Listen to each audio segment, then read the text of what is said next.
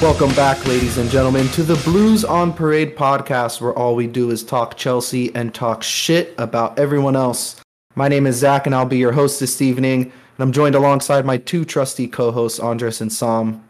So, boys, Chelsea dropped some points again in the league, but luckily we had Halloween to distract us. So, Andy, I'll start with you. How did you distract yourself from the horrendous result?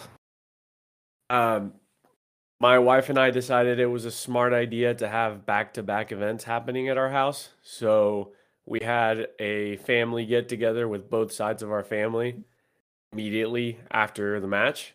And then after they left, we had to turn around, get our house ready for like a small Halloween party that we were hosting. So to be completely honest, it was the perfect distraction. I had zero time to sort of surf Twitter and dive deep into toxicity of what happens after Chelsea lose in an embarrassing fashion.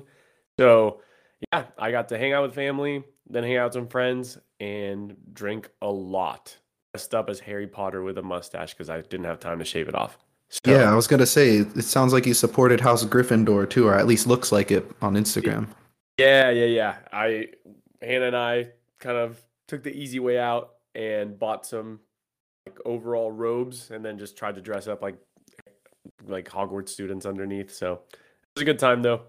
My buddy's friend came as Jesus Christ, like a true historically accurate Jesus Christ, and it was great. It was good stuff. But Sam, how was your weekend?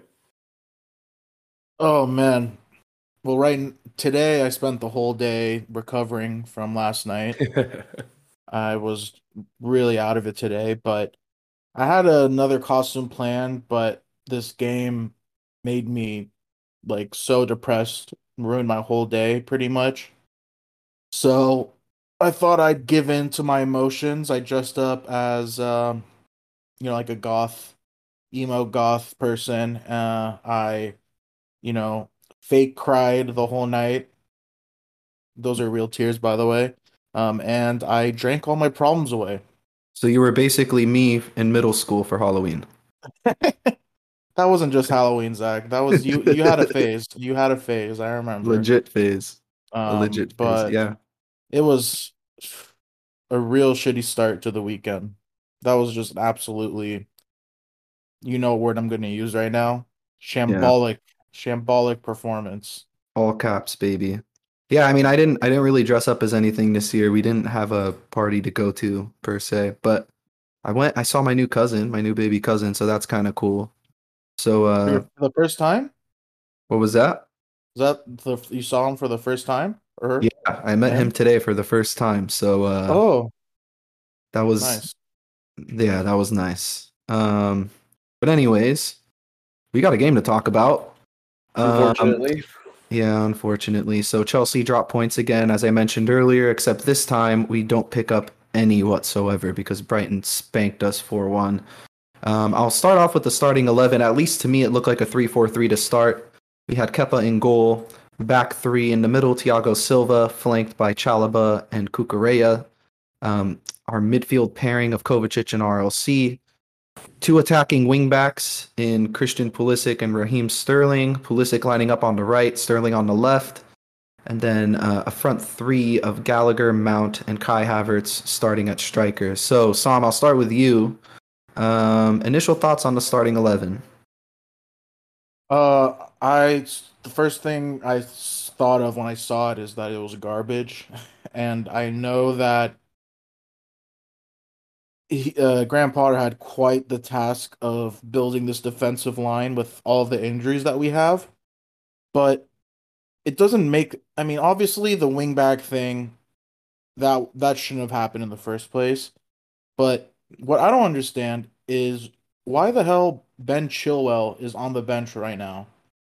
Like, Hmm. if we are short wingbacks and we're forced to play Cucurella as a center back, why the hell is Ben Chilwell not playing left wing back? That seemed like a no-brainer to me. It really made no sense. I mean, we've seen this wingback experiment um a couple times, and maybe in the future it'll work. with a more assured back line, it'll probably work where, the wingbacks aren't asked to do so much.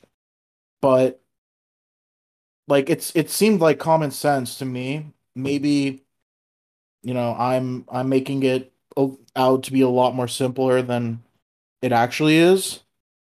But I think that Graham Potter kind of overthought that. And Mm. Well, like, you weren't the only one. yeah. All of Twitter thought the same, and I think Andy probably shares a similar sentiment to that. Yeah, I mean, honestly, when I first saw it, I was like, okay, we did it midweek. It may work again. I really did not expect Brighton to have a back four. I'm not sure if that at all really played a factor into it. But go off what Sam is saying, I just don't understand. It hasn't looked good outside of the midweek match. Anytime we've deployed wingbacks without Reece James. And so at this point, it feels like we're just trying to force like shoot a fit kind of thing. And I mean, just had our number this time around. It just there's no solution here, and it just kind of got ugly. I initially again didn't mind the lineup. I thought it was offensive. I thought it would be something that we're trying to push the envelope. Then the game started, and it was the complete opposite. So it's very Yeah, disappointing.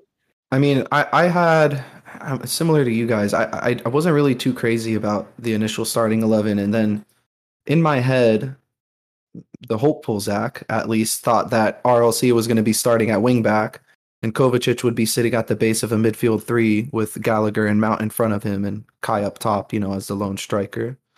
Um, but that wasn't the case. We saw a midfield pivot with RLC and Kovacic. They were overrun. Um, and it just seemed like the physicality of the game just completely took over and went in Brighton's favor. So let's just get into the Graham Potter conversation because he was a major talking point about this game. Obviously, the experiment with the attacking wingbacks was a disaster this time around. And to be honest, we haven't really looked great since the second Milan match. It was very similar this match to the last match against United, and then also shades of the Salzburg match, where at times, at least in the Salzburg match, but for the entirety of the United match, in my opinion, our physicality fucked us because we didn't have any. We were completely overrun in the midfield, like I mentioned before, and it's not just a matter of having a physical presence in the back, in the middle, or up top. It's a matter of having that right balance across the entire pitch. And for me in this game, I think having an attacking player who's a physical brute and with the likes of Armando Broja would have been extremely beneficial for the team. I mean, we just needed somebody to shithouse this game across the line for us. And it seems like that type of player or that type of profile of player is going to be needed a lot more this season. So why not use it, I guess, for lack of a better word? And yeah, I mean that's just my general take on it. We did have a Twitter question that I want to pass off to you guys because it does spark some interesting thought here. Andy, you have something to mention? Yeah, before we get into the question, you were talking about like the lack of physicality. I think right now, for one, I think we just simply enough, this team is not as physical without Reece James. And I think under Potter, Reece James was really allowed to sort of determine when and how he helps the team in transition. And I thought that he was essentially always an extra body in midfield. You talk about lacking the physicality. That Milan match before he got hurt, he was very much central, winning the ball against the likes of Teo Hernandez and Tonali. So it pains me to say this because in the recent history of Chelsea, I feel like it's been a very the team's identity is always centered around one player. It was Hazard FC. Hazard leaves, and then every time we had a good patch of form, it was Conte FC. And without Conte, then is when we looked bad. And now it's Reece James FC. It's ridiculous how much the levels have dropped with just one guy who, on paper, is a defender, but nothing is clicking. You could argue that this was the first time our defense didn't quite click, and props to Chalaba for the way he was playing recently. But there's no transition from the back to the front. There's no threat from our right hand side of the pitch at all, and it just all looks disjointed. It may seem simple to point it out this way, Sam, but I really do think it's the lack of the Reece James of it all. Funnily enough, Andy, I want to chime in on that really quick because we saw signs of this last season when Chilwell went down, and we still tried to play a back three without one of our wing backs also. So I don't know if you were going to say the same thing, Sam. I mean, not just Chilwell, but when Reece James also went down, I mean that happened in like a span of like 2 weeks. So we're back to back. It's clearly, I don't know, because before I thought that because of Tuchel's system, we relied too much on that position, and that's why it hurt us so much. And it's kind of strange to see with a new manager in a new system that it's still such a big drop off without that one player. But maybe it's not just like the system, but it's the type of player that Reece James is. The fact that he can do it on both ends, the fact that he's so physical, I think it's a little bit inspiring to the rest of the team too. Um, I don't know. You didn't read that question yet, did you? No, not yet, but if you want to answer it first, I can read it out right now really Go quick. ahead. Go ahead. So at Human Capital Department asked us a question. Shout out to at Human Capital Department. We still want to know what the hell is up with the Twitter handle. So we'll have him on the show soon. Yeah. He asked to be on the show. I think that's a necessary thing. Yeah. Well, at the bottom of it. He asked us, we've had 2 unconvincing draws in the Premier League and now this humiliating defeat. To what extent should Potter take responsibility? So, Sam, you got dibs. Okay. I said this in the beginning. It's a really tough task for him to build an 11 when we have both Koulibaly and Fofana out. So the back three, you really have you had no other choice besides those three, unless you want to play Dave there as well, which is not my first choice. Like I honestly would have been okay with Dave playing right wing back as well, or maybe a right back in a back four, where he did not advance at all. Like he really just like stayed back. Even though like his last appearance, I don't know, I missed a couple matches, so maybe I didn't see it. But I think the last time he started at right wing back, he looked really solid. Was that the last time he played? Because he looked really good that match, and like I still would have given him another chance on that side. But besides that, I really want to kind of give a little bit of blame to Dennis Zakaria for being shit in training. Yeah, man. I mean, I can't blame Potter for not playing him if he's not convincing him in training. And fair enough. He could be like, I mean, we're talking about all the players that we're missing. We're missing Conte as well. I thought Kovacic had an amazing match. I thought he looked amazing. The balls, like he played like 4 or 5 amazing through balls that he rarely does make. And I think that having RLC beside him or kind of hurt the midfield overall because he doesn't have that physicality, or at least I think he does, but he didn't show it this last match. If you could have Zakaria next to Kovacic, it would have improved our midfield so much more. So I like it's a tough task for Potter. I'm giving a little bit more blame to Zakaria because I think he could have, if he was playing well or playing in general, he could solve a lot of our of our issues right now. Andres, do you feel any differently? I mean, Zakaria's dead to me. I don't count him. I count him as like a unused bench spot when I see his name now. I don't expect him to play very much, honestly. The World Cup is around the corner. maybe he gets a call up from Switzerland. Maybe the World Cup is how we get rid of Zakaria, because at this point he's adding no value to this team. But in terms of the question, I do think Potter needs to take responsibility. I think specifically for this match, I think he needs to take a lot of it, because he, out of anybody, should know this Brighton side. There should have been zero surprises. I don't care that De Zerbi, or whatever the new manager's name for Brighton is, has come in. You talk about Potter not having time. De Zerbi jumped into a league he doesn't know, with players he doesn't know, and is essentially playing the same players that Potter was. He finally benched what's his name, Welbeck, but I don't think Brighton has played that much differently than when Potter was there. Like, Potter's roots and his style very much are still in there, and I think it's shocking that Potter got beaten by his own monster that he created, sort of thing. I thought he was going to have every solution. I thought he was going to know how to find the weaknesses in the fortress he once built, per se. And sure, Brighton's tough to play, but damn, like 4-1, like for the first 10, 15 minutes to get completely wrecked. There was not a minute of those first 15 did I think, oh, we're going to get out of this. It just felt like it was coming, and it was never going to be our day. And it just kind of stayed that way. So I do think Potter needs to take full responsibility here. We already talked about how we've seen wingback experiment fail.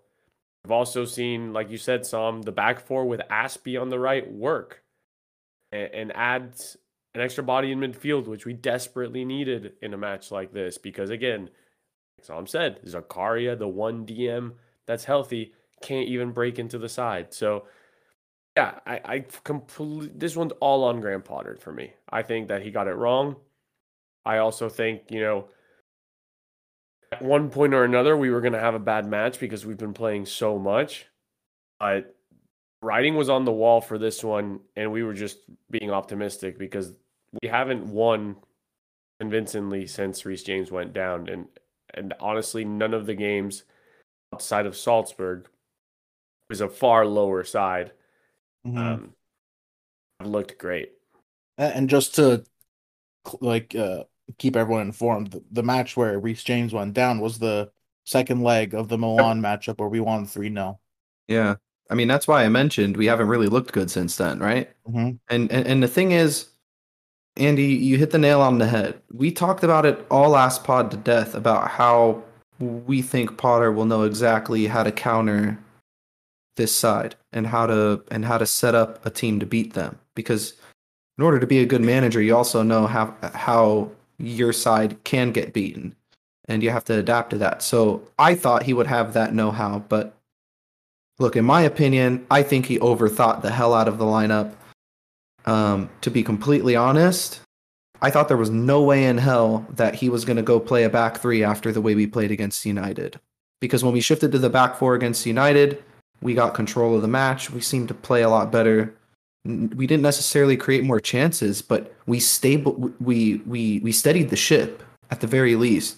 And for me in this game, I think he hesitated a little bit because we went 2-0 down, actually 3-0 down, and into the half before we even made a change tactically to the way we played. And that's unlike Potter. I think he was completely out of his comfort zone. I think he was completely flustered. I think the moment might have been a little bit too much for him. And with that being said, I think it was too much for Cucurella also. I mean, I said last pod that he shouldn't. I don't think he should start this game. And lo and behold, he started, and he was definitely a weak spot. The booze got to him. He got rattled. The kickoff started, boo, boo, boo. The poor guy had to walk around the whole stadium before getting back to our bench and hide under his hair. Like, he had the worst. Like, I did not expect Brighton to be so butthurt about Potter and Cucurella. I thought they were going to be like classy, like, you guys earned a move. We're going to miss you. Like, I thought it was going to be a little bit more of a warm reception, but my God, he crumbled under the hate. Just like think of that. It's was their last year's player of the season, who they sold for the highest transfer fee ever for a fullback, and he gets absolutely cooked in his return to Amex. It's a really sad storyline, and Yeah. it's embarrassing for us after And his poaching off our whole replacement, entire staff. And I know, right? and his replacement almost, well, he technically got an own goal Mhm. because I can't remember if it hit Chalaba or yeah, it hit Chalaba that time. But Yeah, Stupian was fucking fantastic. he Yeah, was he so was. good. There was a couple chances where I forgot when it was later on, but I forgot which. I think it was Kai had like the center back beat Lewis Dunk, and Estupion came in and got the tackle right at the end, like recognizing that Dunk couldn't handle it in that moment. And I was like, damn, like this guy's really outplaying Kukurea right now as a left Mhm. back and as a center back. And here's the thing. This is what drives me nuts up the fucking wall about the Kukurea situation. Homie had tonsillitis, lost a lot of weight, and apparently he lost like 5 or 6 kilos, and then gets thrusted back into the team and is expected to perform. Why do we not protect our players in these situations and just say, hey, take the next week or two, drink some protein shakes, hit the weight room, throw that weight back on, get back in shape, and then you'll come back into the team. Let's gradually bring him in, not start him out of necessity in a system where we're already fitting square pegs in round holes. It drives me up the wall. But anyways, I did want to bring up the Potter post-match quotes because he does answer the question in terms of taking responsibility. He was quoted after the match saying, "I won't throw the players under the bus because they've been brilliant for me. I understand that whenever you do something and it doesn't work, you look a bit of a fool. That's how it is. I have to accept that, deal with that, do better, and learn. That's the process." So, Andres, I'll start with you. I can speak for myself in saying that's exactly what I wanted to hear him say after the match. What about you? Yeah, it's refreshing, right? There was times throughout the Tuchel era, especially at the end there, where all we wanted him to do was take responsibility and protect his players. Because this is the first time we lose. It wasn't like a hard fought, like, we're proud of the performance, lads. Like, don't worry. It was just shit. And I'm glad he put himself up front and said, it's not on them. They've done everything I've asked. Now this one's on me. So yeah, I appreciate the fact that he's, a humble guy and the fact that he can protect the team. I think this can go a long way, especially because there's still no turnaround a full week, and we won't see that until 2023. So yeah, I think that this was the right move. Try to brush it off and tell the players that it's not on them, and just move on to the next one as fast as possible. So, Belichick way. Yeah, I mean, I'm fine with the quote. He didn't say anything profound or groundbreaking or controversial. It was just not generic impressed, huh? answer. Just a generic. I mean, I don't care. I But don't need to sit when here was and the break last down his time? quotes. When was the last time we had a manager come in and say, "My bad, guys, I fucked this one up"? Too cool. He said that many times. I don't think he said it I don't know. enough. I mean, When things were good, maybe. Yeah, yeah, and maybe that's why I it's don't so know. easy for Potter to say it now as well because things still are good. Like, let's be honest, it's not all negative. I We mean, we were unbeaten for the first 9 matches, 10 matches he was in charge. So just because we drop 3 points here doesn't mean that the world is fucking ending. But I yeah, but think the general mood around the club and the general feeling around the players is that we're still on the up, and maybe that's why he felt so willing to say this. I don't know. Maybe I'm overthinking it. yeah, who knows? I think he needs to take responsibility. I think, like Sam said, it's nothing special, but he needed to do this. I think that's what I'm trying to get at. That's Nothing Yeah, of it that's what was I'm special. saying too. Like, Yeah, yeah, like it was just what he had to yeah, say, and I don't yeah. think we yeah, need to add anything else to it. yeah. Well, I mean, I think the main theme of this conversation in terms of Graham Potter, the underlying theme rather, is he needs to get the most out of his players. So how does he do that necessarily is the question. And at Black Emoji actually asked us that exact question. What needs to happen to unlock this sterile attack? So for me, guys, I'll kind of take lead on this. You need to switch to a back four, and you need to play these players in their natural fucking positions. I don't want to see Raheem Sterling playing at wing back. I don't want to see Pulisic playing at wing back. I want to see my strikers playing as strikers. I either want to see one of Gallagher or Mount playing at the 10. I need two midfield pivots that are actually comfortable playing in midfield. And I want Dave to come back from the dead and play as a right back until Reece James comes back. He looked good against Wolves. We're only asking him to string together the next, what, half a month of games, 2 weeks of games before the World Cup, and then obviously or hopefully we'll have Reece James back by then. But to me, some variation of a back four with a 4-3-3 or 4-2-3-1 is the answer. Sam? I just feel like didn't we have this exact like I think you have given this exact answer when we had Thomas Tuchel Yeah. and we had the same issue. Did we not just fire Thomas Tuchel and replace him with someone and then we have the same issue with a manager playing our players out of position? I think it's oversimplifying it though, because I think No, Potter's hold on. intention is better. Hold on. My point is I think it has a lot to do with the players that we have.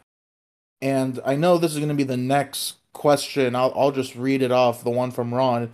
He said, "How much of this is on the old regime and the players they got / left us with, or to the injury bug and Potter's tactics?" And I think the first part has a lot to do with it. We're talking about a manager being forced to play players out of position. It's because he doesn't have enough players in that position, right? So when we have a couple injuries, we have to replace them. What players do we have to replace them? Someone who has to play out of position. So, like, it's just, I'm not trying to go back in time and say that the Tuchel firing was unjust because it was a lot more than just playing players out of position. But when we have two managers back to back doing the same thing and we're criticizing them, like, these guys aren't idiots. Like, they understand football. They're not playing players out of position to try things out and to see how it's going to work. Like, they're doing it out of necessity, right, Andreas? I mean, don't you think? No, I agree. I think it shows the fact that we never got somebody. We just talked about it. We lose Reece James, and we're not asking to have a perfect Reece James 2.0. At least a serviceable guy on the bench. Like Andy Robertson needs a break, and they have Tsimikas. Liverpool has that. It's just like last season, City had Cancelo, and when he had to break it, you get Zinchenko. Like teams Kyle have Walker the also. depth. Right. So it's just ridiculous that we're going into season 3 without right wing backup. And Any fullback backup. right. And so I understand like, well, I need to play somebody there. And I get that Potter, his wing backs aren't true wing backs, all that crap. But honestly, like we've known this. Some of our players are still not good enough. And it will go a long way to play them in the right position. I mean, we've seen Conor Gallagher's season completely U-turn from Tuchel to Potter, with Potter trusting him more in the right place. But my solution, bench these fuckers. Like, quit forcing Raheem Sterling into the side when he's playing like ass. You took We're Kai gonna Havertz. get the Raheem Sterling. Don't Yeah, worry. no, but it's not just him. Kai Havertz was playing like shit. You benched him against United. You didn't bring him on against United, and now he's scored back-to-back games. Like, you need to tell these guys that you perform or you're out. And that's as simple as it gets. Like, oh, Cucurella was my boy at Brighton. Fuck that. Zach said it. He was sick. He doesn't feel well. Quit forcing a back three. Let Chilwell play, who, by the way, has looked good under Potter. Aspie was doing good at right back. And Chalobah's our freaking best defender right now. So back four. Boom.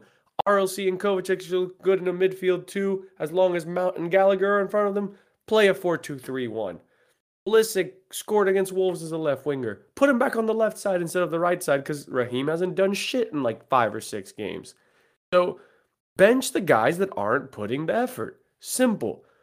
Again, Omari Hutchinson made the bench. I expect this kid to play Wednesday or Tuesday, whenever the hell we play next.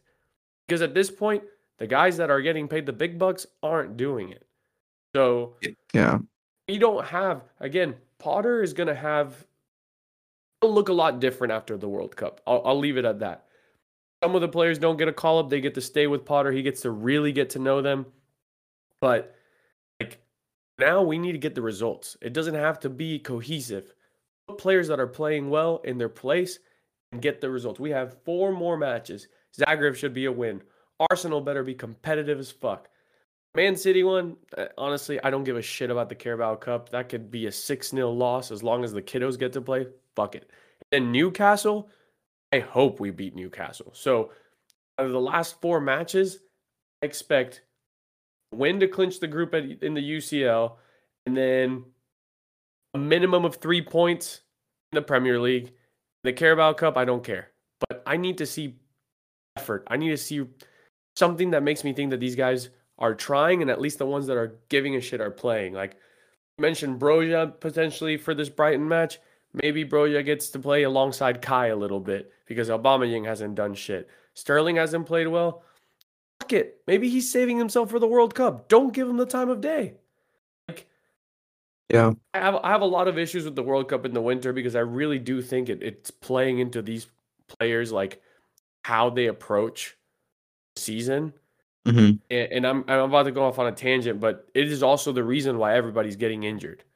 Oh All these yeah. players are 1 month away from a World Cup. 1 month. I just have to stay healthy. Maybe I don't go in as hard. And that's what leads to injury. You play afraid, you're gonna get hurt. Mm-hmm. And I think that's part of what's going on right now. Raheem Sterling is just maybe just cashing in his checks right now because he's gonna go to the World Cup. And this may be his last World Cup for all we know. He's just trying to get there. Like Mm-hmm. that's my excuse for him. And I know we'll get to him a little bit later. So sorry I keep harping back on him. But it's just crazy, man. Like, don't play the guys that aren't giving you the performances. And it's not like Potter hasn't done it before. Jorginho got benched a few times, and then when he got selected again, he started looking good. It worked with Kai. Like, good with the guys that aren't performing now. Like, it's that simple. We don't have the turnaround time. And I mean, just one thing I need to add to that. The World Cup in the winter is fucking idiotic. That's all I need to say. Yeah. I hate it so much. I'll double down on that. I I'm fucking still hate the gonna watch idea. it, but I just hate everything that Right. has to do with like the scheduling and all that and how it affects. 'Cause again, I don't want to speak on every Yes. Chelsea fan. For the at least the 3 of us, Chelsea comes first and foremost, and then international is second. So like Yeah. for this to not be away from the Chelsea schedule, not impacting the Chelsea schedule, and really being in the heart of it all when we're having a new manager, it fucking sucks. Yeah. No, I agree. Um, I do want to move on from the Potter talk a little bit. I want to move on to more pressing issue, and that's our goalkeeper situation. I mean, a week ago, or last pod at least, we were talking about how Kepa's clearly our number one, just like we've been harping on the last couple pods. But now he's injured, so he suffered a foot injury, had to get taken off at the half, and Mendy came on to replace him. So I guess the first question that I'll kind of pose to you guys. I mean, obviously, it's going to have an effect on the team. I think it even had an effect on the way we played the second half. But if it is something longer term, Andres, what kind of effect do you think it's going to have? I mean, I think it means we won't be as calm in possession at the back. I think, honestly, in a weird way, this might force us to be playing that back 4. Mm-hmm. Because with the time under Kepa was the 4th man in possession in a back 4. The way it would work is that you would have Chalobah go way right, and Kepa's the next man central, then Thiago, and then Cucurella, and that's how we were possessing out the back because we were using our keeper very much in a way where he is an extra field player to possess. So we know Mendy is not capable of doing that, or at least he hasn't shown us that. And like I said, we need to get results. We're in 6th place. So I see back 4 and a lot less messing around in the back. Maybe a couple more forced balls from deep. Yeah, it's gonna be maybe a little bit more counterattacking, less pretty 16 pass combinations that lead to a goal. Yeah, I think it's gonna be night and day as to how the team is gonna play. At this point, you can say that the goal we conceded was maybe rust, but long term, luckily there's no long term. Is that what I'm trying to say? I guess because Yeah. Kepa could be back in the World Cup. It's 4 matches. We need shot stopping in the next 4 matches. Like I said, it's Arsenal, it's Man City, it's Newcastle. So short term, it's gonna be weird. Long term, I mean, Mendy's long term future kind of depends on these 4 matches in a way. Yeah. As weird as that sounds. So Sam, I know like Zach and I kind of jumped on the Kepa bandwagon early, and you were a little bit more hesitant. Now that you saw both in this match, I mean, what do you think? Well, I wasn't hesitant. I was hesitant of outright saying he's not like the only way he would lose this spot is if he gets hurt. You guys were technically right about that. He lost the spot. The only reason why we saw Mendy was because he got hurt. But I just want to touch on what you said about how we're gonna have to play different, and it's it's going to be a good test for Potter because we're not going to be able to play the way that he wants to play, and that is just like such a key um I don't know, I'm trying to think of the word, but like it's the identifying like factor pretty much of Potter's style of play is that he needs a keeper that can play the ball at his feet because like you said, we play in a back three, he's pretty much the fourth guy, like a fourth field position Hmm. player. And now he's gonna have to completely change the system up. We're playing a back four, not play his traditional style, something that he likes. He's gonna have to change the system to get the best out of the players that we have available. Yeah. So, with that being said, only time will tell whether he's able to accomplish that feat. But um, it's clear that with Mendy in, I mean he fucked up like 3 or 4 times with the ball at his feet just in this one match in one half, and it's clear he can't do it. Andreas, you said we don't know if he can't do it or if he hasn't shown it. I think it's clear he can't do it, and that's fine. That's not his play style. Not every keeper is good at their feet. Yeah. So we'll see. I think that it's not the end of the world. I think that we've seen it. We can win with Mendy in goal. So just a matter of how Potter sets up his tactics now. It is going to be a test. And honestly, guys, it has me a little bit worried. Um, I thought I was sold after the United match that we would play a back four, and we didn't. We still went with a back three. A part of me thinks that he's going to give in our this Mendy as our keeper a solid run with a back three, and I think he needs actual proof that it doesn't work before you know, pulling the rug out of that The and 45 going out with a minutes, back the four. 45 I, minutes wasn't enough. listen, for You don't me, think? if I'm Graham Potter, 15 minutes is enough. I don't need 45 minutes. I actually don't need any time to know that Mendy is incapable of the range of passing that we've seen Kepa display the last couple weeks. And it's not just that, guys. Teams have been trying to catch us over the top. That's been a main theme that we've seen all season, at least under Potter, where teams would play that ball over the top and try to get Thiago in a 1v1, and Kepa would get us out of trouble by coming off of his line. We don't even see Mendy doing that as much anymore. So even if He we never are in has, though. position, it's going to scare me. How many times have we seen Thiago yell at Mendy for not coming out for a ball? It's happened Yeah. for a while now, and I think that the over the top ball has always been a strategy. I mean, under Yeah. Tuchel, we have a high possession, our back threes up in the other team's half. But oh man, I lost what I was gonna say. I had something in my head in Well, regards to the Mendy thing. maybe you'll get it back after I read this little spiel here, because I do want to move and focus in on Mendy himself actually. To defend him, and to play devil's advocate here, and this is completely fair, it is hard to step in at half of a game that's already over. In my opinion, the game was over in the first half. So you look like the light bulb just went off, Andy. Yeah. I remember what I was gonna say, Zach. You're talking about how you don't think Potter will, you think Potter's gonna actually force Mendy into this like possessive style. Like, I think that's a little. I think the game is a little bit specific. 90 minutes is getting to you because just a week ago we were talking about Potter making subs early, changing it up like he did against United, a back three to back four. So we've seen him pull the plug early when something's not working.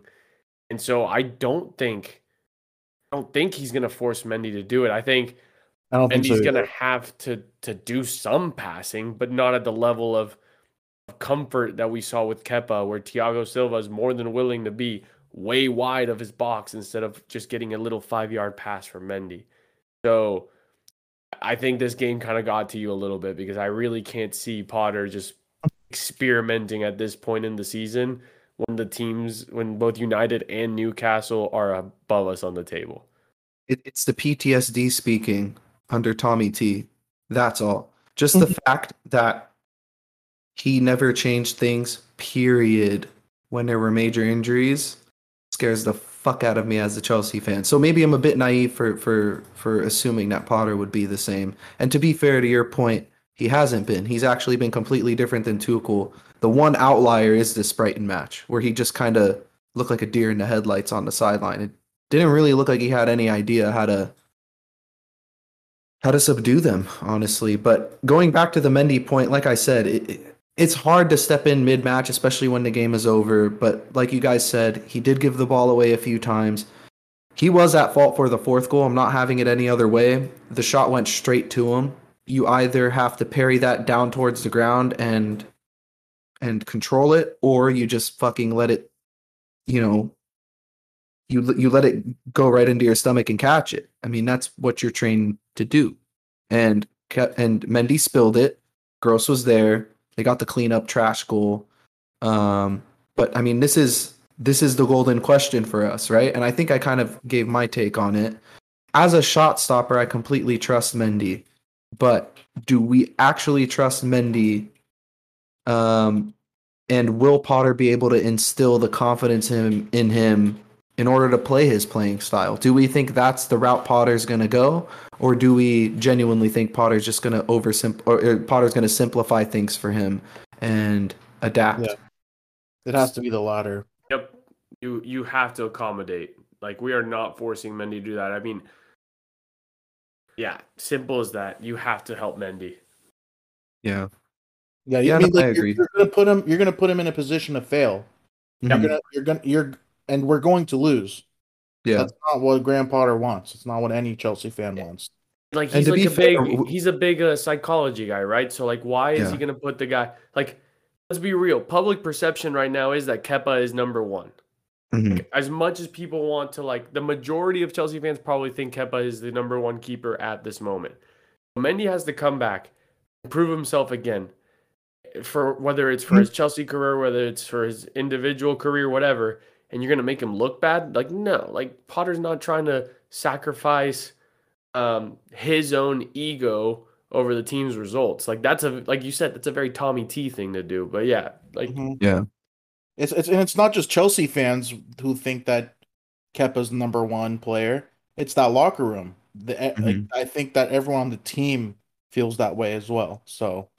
Yeah, they've gotten they've gotten a really good chemistry together. And to be fair, guys, we talk about playing players in their correct positions, and I know you can't really shift the goalkeeper out of goal and put him somewhere else on the pitch, but you could change the team around him to accommodate his strengths and limit his weakness and limit the times where his weaknesses could be exposed. So like you said, maybe going to a back four would be the situation. But when you look at Mendy, what's his main attribute as a goalkeeper?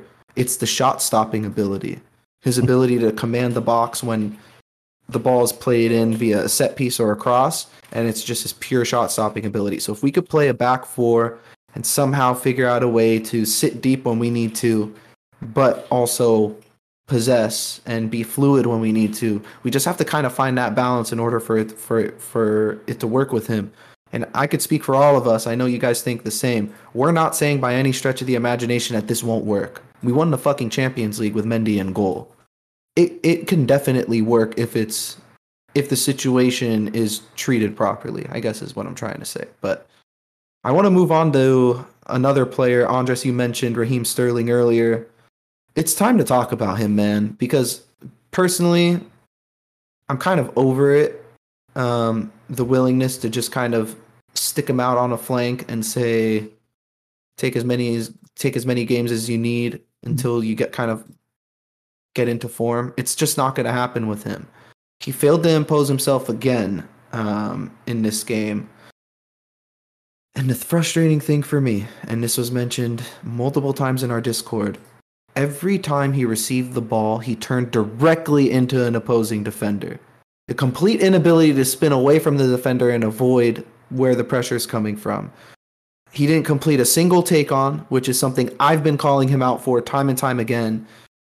And he misplaced nearly half of his passes. He only had a 54% pass completion rate on the entire game. So, with that being said, his last goal in the league was on August the 30th. He only has 3 goals in the league. 2 of them came in the same game. And the 2 games he did score for us were back-to-back matches. So I know the lineup doesn't help him, and the fact that we're forcing him to play as a wingback doesn't help him. But this guy just has to get his shit together fast. Otherwise, give someone else a chance, sit his ass on the bench, and try to find another solution in the meantime. Give him that Kai Havertz treatment. Sam, I'll start with you. I mean, what do you think? Am I wrong saying that? Is it harsh? Sorry. I think that, first of all, if we switch to a back four, it gives more of a reason to sit him, because we're gonna need the only position that he could play is winger. In a back three, he could play either at winger or wing back. So I think it's more of a opportunity to sit him out, because I think there's other players who can play out there. We're playing better right now. What do you mean? You go like Mount and Pulisic, for example, or some variation of? Yes, yeah, but Yeah. I mean, I honestly could even see Kai Havertz playing on the wing with Aubameyang or Broja playing as the striker. Or I mean, you can have both of them also as strikers, but I don't know. I could see other. It's just the fact is there's less positions where he could play. I think it opens the door for him, though. Why? I think if anything, switching to a back four. And sorry to cut you off. No, go. But I think playing a back four allows him to play in a more advanced position on the wing. Like, for example, if we play a traditional 4-3-3 or some variation of that, he's going to be higher up the pitch. And I know he was high up the pitch in the back three, but he also, and I know there wasn't a defined responsibility for him to come back defensively, but he did. That's the bottom line. So Andres, I think hold on, sorry, okay, yeah, go for it. To finish my last point, I think Mhm. my point was mathematically in a back four, there's only 2 positions on the field where he could realistically There's one play. less attacker on the pitch. That makes sense. And Yeah. in a back three, there's 4 positions where he could play. Yeah. Either winger or as a wing back. I mean, you can even say he could play striker. So you can say there's 3 positions in a back four and then 5 positions in a back three. So there's less spots for him to realistically play, because you're not going to play him as a midfielder. You're not going to play him as a defender. Mhm. I hope you don't play him as a keeper. So yeah, that I'm just saying mathematically, not schematically. On top of Yeah. that, when you switch to the 4-2-3-1, and if we want to go back to meritocracy, you're going to play Pulisic, and like we've said, if Aspie's on the right, you have to play Conor Gallagher on the right, because then he can cover for Aspie if Aspie makes a forward run. Like we discussed this, and why it worked so well against Wolves is that Conor Gallagher's engine and ability to defend after we lose the ball is unmatched. He's not a true winger in a 4-2-3-1. He's a kind of a free guy that just covering that space and drifting centrally and then helping out defensively when needed. So Mhm.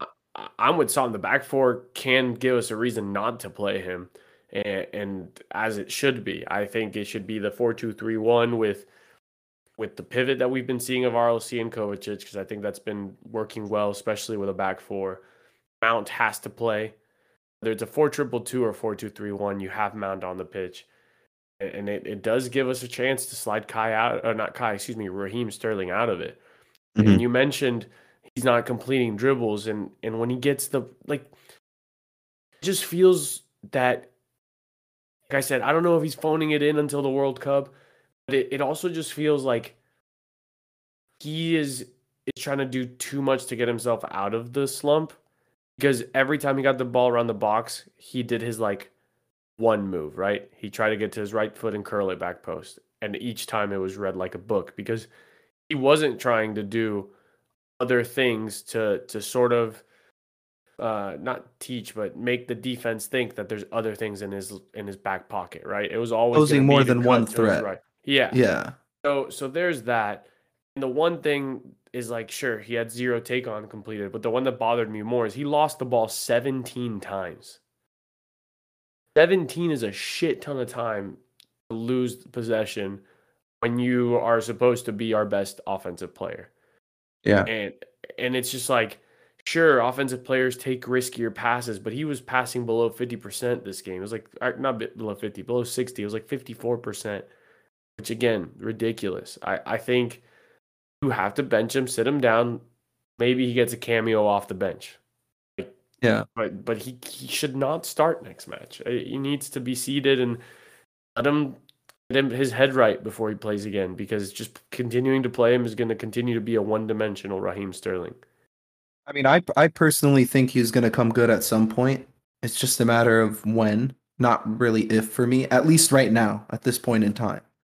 He just has the yips. Yeah, yeah. And I think that's what it is. And I think the reason why we're so frustrated is not because he was Bowley's first signing and whatnot. It's because of the reason why he came to Chelsea. I think he saw an opportunity to be that guy for us, to sort of lead the attack with this new generation and be that proven player that's been in a league, that's won leagues, that's scored plenty of goals, that's assisted many times. And he just hasn't imposed himself whatsoever. He hasn't lived up to the hype. So my thing is, I want to ask you guys this. I think it points to a bigger issue personally. I think it points to the issue that our attack is not refined enough to compete for the league in terms of the actual players that we have at our disposal. So is it just a matter of the team struggling, or does Raheem's dip in form, I guess, for lack of a better term, does it point to a bigger issue that we just need more quality in the attack in terms of player personnel? Sam, I'll start with you. Start off with Andreas with this one. I don't have a good answer for it. Yeah. It's all good. Andy, go for it. Well, here's the thing, right? You can be a team that's not scoring 100 goals a game and win, or 100 goals in a season and win the league. We've seen it happen before. So I think it goes back to the squad building and not necessarily up front. I think we scored 3 goals past Milan. When the big games come, we have players that can do it. I think it just goes back to what happens when those guys aren't firing, right? And when they don't, we get fucked when Reece James is not here. So again, it's a matter of the squad building has to be, here's the 11. Here are some cheap alternatives to the 11 that play similarly. Because again, Chilwell and Cucurella, different style players, both at left back. Reece James is, and then Aspie. So you have arguably the best right wing back in the world versus a guy that should be retiring. So again, that is a huge drop off. In midfield, you have Kovacic, RLC, Conte, and Jorginho. All 4 different profiles. It doesn't go from plan A, Conte, and then you have a plan B who is also a guy that's great at intercepting and reading the game. It goes from midfield Energizer Bunny runner to Regista to dribbles out of pressure to RLC, who I'm still trying to figure out what camp he falls into. So I think our squad building behind our attack is what causes the inconsistencies. Because again, Sterling can mess up and isn't afraid of messing up, because one goal for the team can get us the win because we dominated the whole game. Like it's just that chop and changing, and every time we do make a sub or we change one starter, it's a totally different game. Yeah. It doesn't look consistent. Man City takes out Rodri and Gundogan can be the 6. Man City takes out KDB and Bernardo Silva can play the KDB role a little bit. Liverpool did it plenty when they won the league. But now, speaking of Liverpool, to use them as an example, the year that they don't have depth, what's happening to them? They're below us in the table. Yeah. Because their squad's not built properly. So I think it comes down to that. We can score 1 goal a game and still look great. It happened under Tuchel. It's just that there's just no consistency here. For once, I think our striking core is decent enough. Like Aubameyang, Kai, and Broja, that can get There's us goals. across the line to top 4, yeah. Wingers, to be fair, Ziyech, I count him as gone too. So you have Pulisic and Sterling as like your natural wingers. And I think that's decent enough for the left side. We don't really have a right-sided guy yet. But my point is just like we have a broken squad building. And one window under Bowley wasn't enough. And that's why everything that's happened so far has been towards that technical director, recruitment staff, like scouting staff. Like everything's been so focused on that because it is still a mishmash of multiple managers and styles and players. So I don't think Raheem himself is the issue.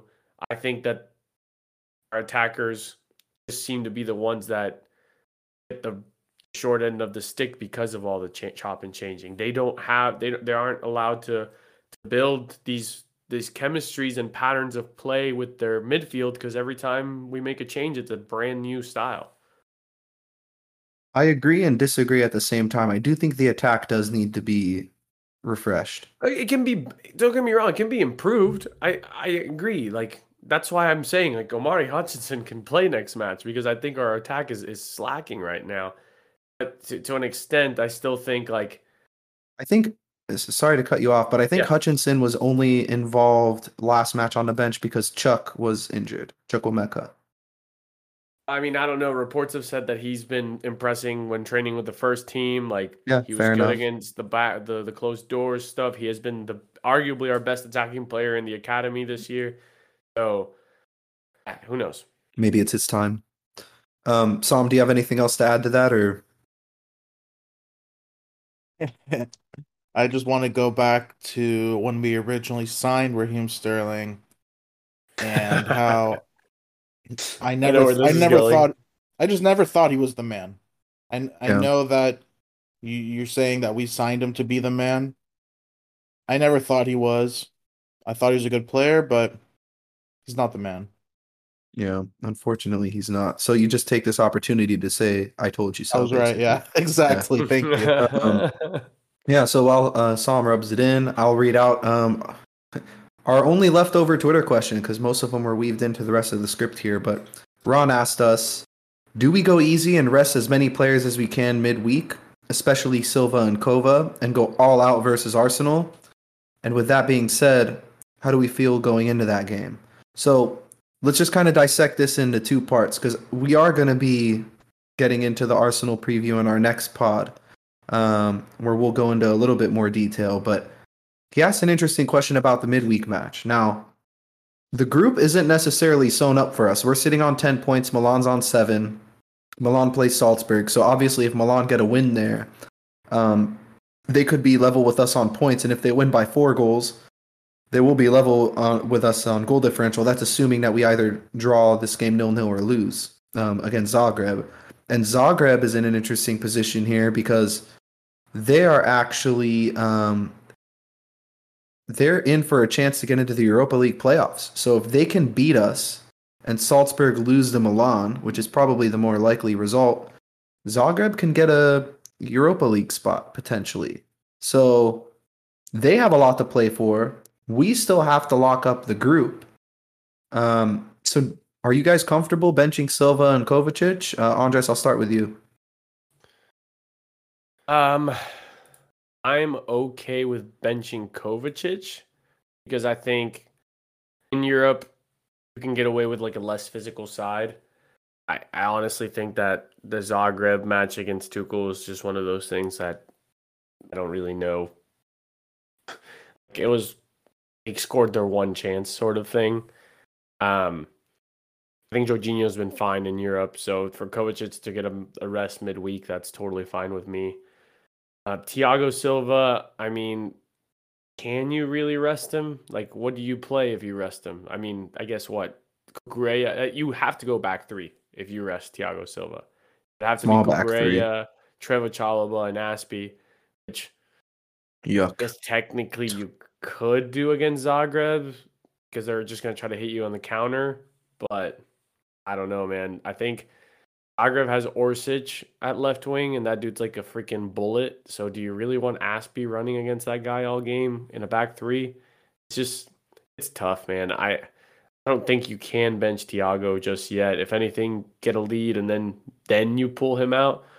I just don't. I would not feel comfortable starting without Thiago Silva midweek.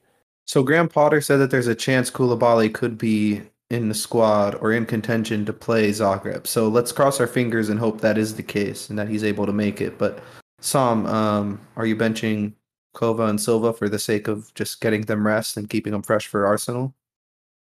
100%. I do not care about winning the group. I seriously don't care. We already clinched it. We already clinched the knockout stage.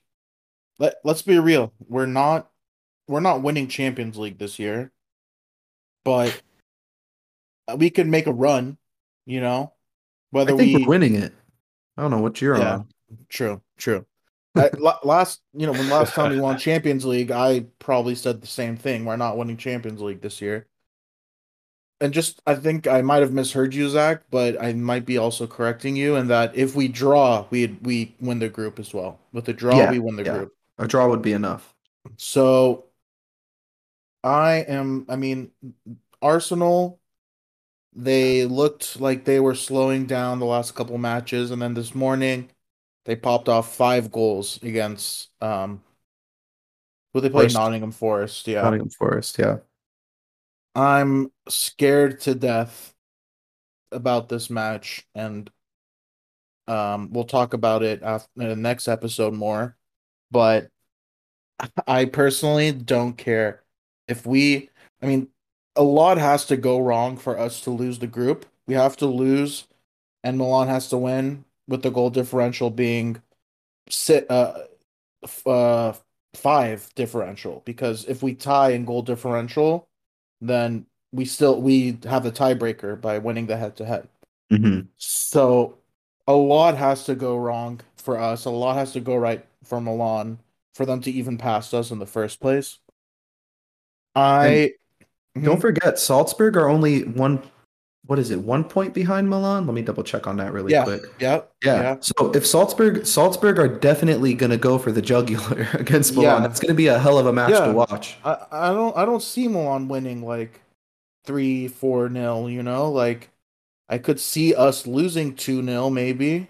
It's definitely possible if my like idea was to be adopted um by Potter, in that just like play anyone but the starting 11.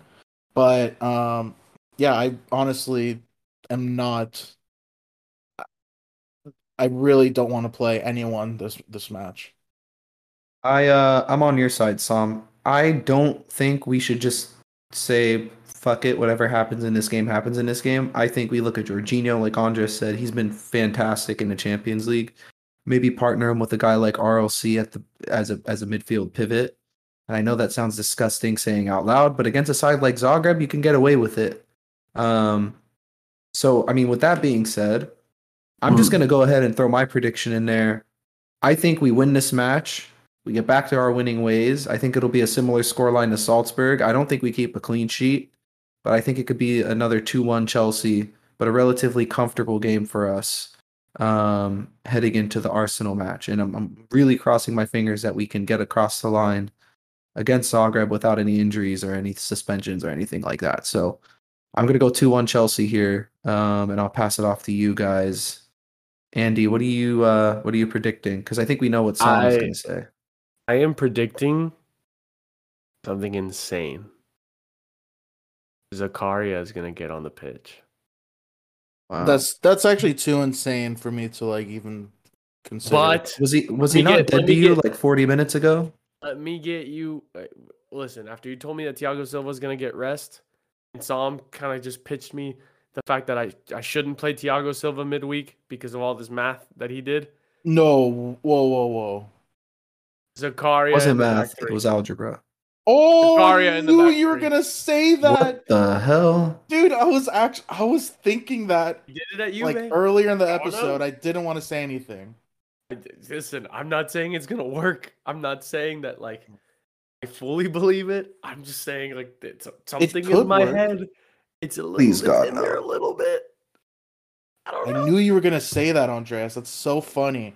Because I was actually thinking that while one of you guys were talking, I was like looking up to see if Zakaria played in center back ever. Because he has the build to do it, he has the physicality to do it. I think he has a skill set to do it. He should be Did he? more athletic. And if there's any match to try it in, it's probably this one. It's not that crazy actually. I think someone with a degree in psychology would be absolutely insane to play a player that hasn't made a single appearance for the club that he's on loan to play him out of position in a technically must-win Champions League match. Okay, well, you start off in the back three and then you change to a back four and move him to midfield. Easy. Or If it looks that bad. I'd rather just start him in a midfield three. Just put Jorginho, Zakaria, and RLC out there. See what they can do. Or like, let's try it out. Does Potter know the academy well enough to trust a kid to play center back in the Champions League? Like, is that a possibility? I don't know our under 23 squad that well. Just be like, oh yeah, this guy can get called up. But yeah, I mean, is that completely out of the realm? I don't know. Lewis Hall did it out of the freaking blue one time. Never played Levi Colwill at Brighton. Oh, how nice it would have been to keep that kid, huh? Hey, hindsight 2020. Billy Gilmore could have been kept too. My prediction. So I haven't been on an episode for a while. I don't know when the last time I gave this prediction, so I don't know where my streak stands, but I'm gonna go ahead and continue it. We've been submitting them for you. I don't know if the magic remains if we unofficial. Do that. Yeah, I mean it's been unofficial then because you're doing it on my behalf. It's different than me actually doing, thinking that I could see it definitely being like a hard fought match. Both sides just lay it out all on the field, and the final score being 2-2, a draw, 2-2 draw. Absolutely groundbreaking. That was so profound, Sam. Thank you. I don't know what to say. It was almost as profound as Graham Potter's post game quotes. I think that's a perfect spot to kind of wrap things up, huh? So yeah, I mean that's our podcast for today. If you guys are still listening, make sure you're following us on Twitter at Blues on Parade.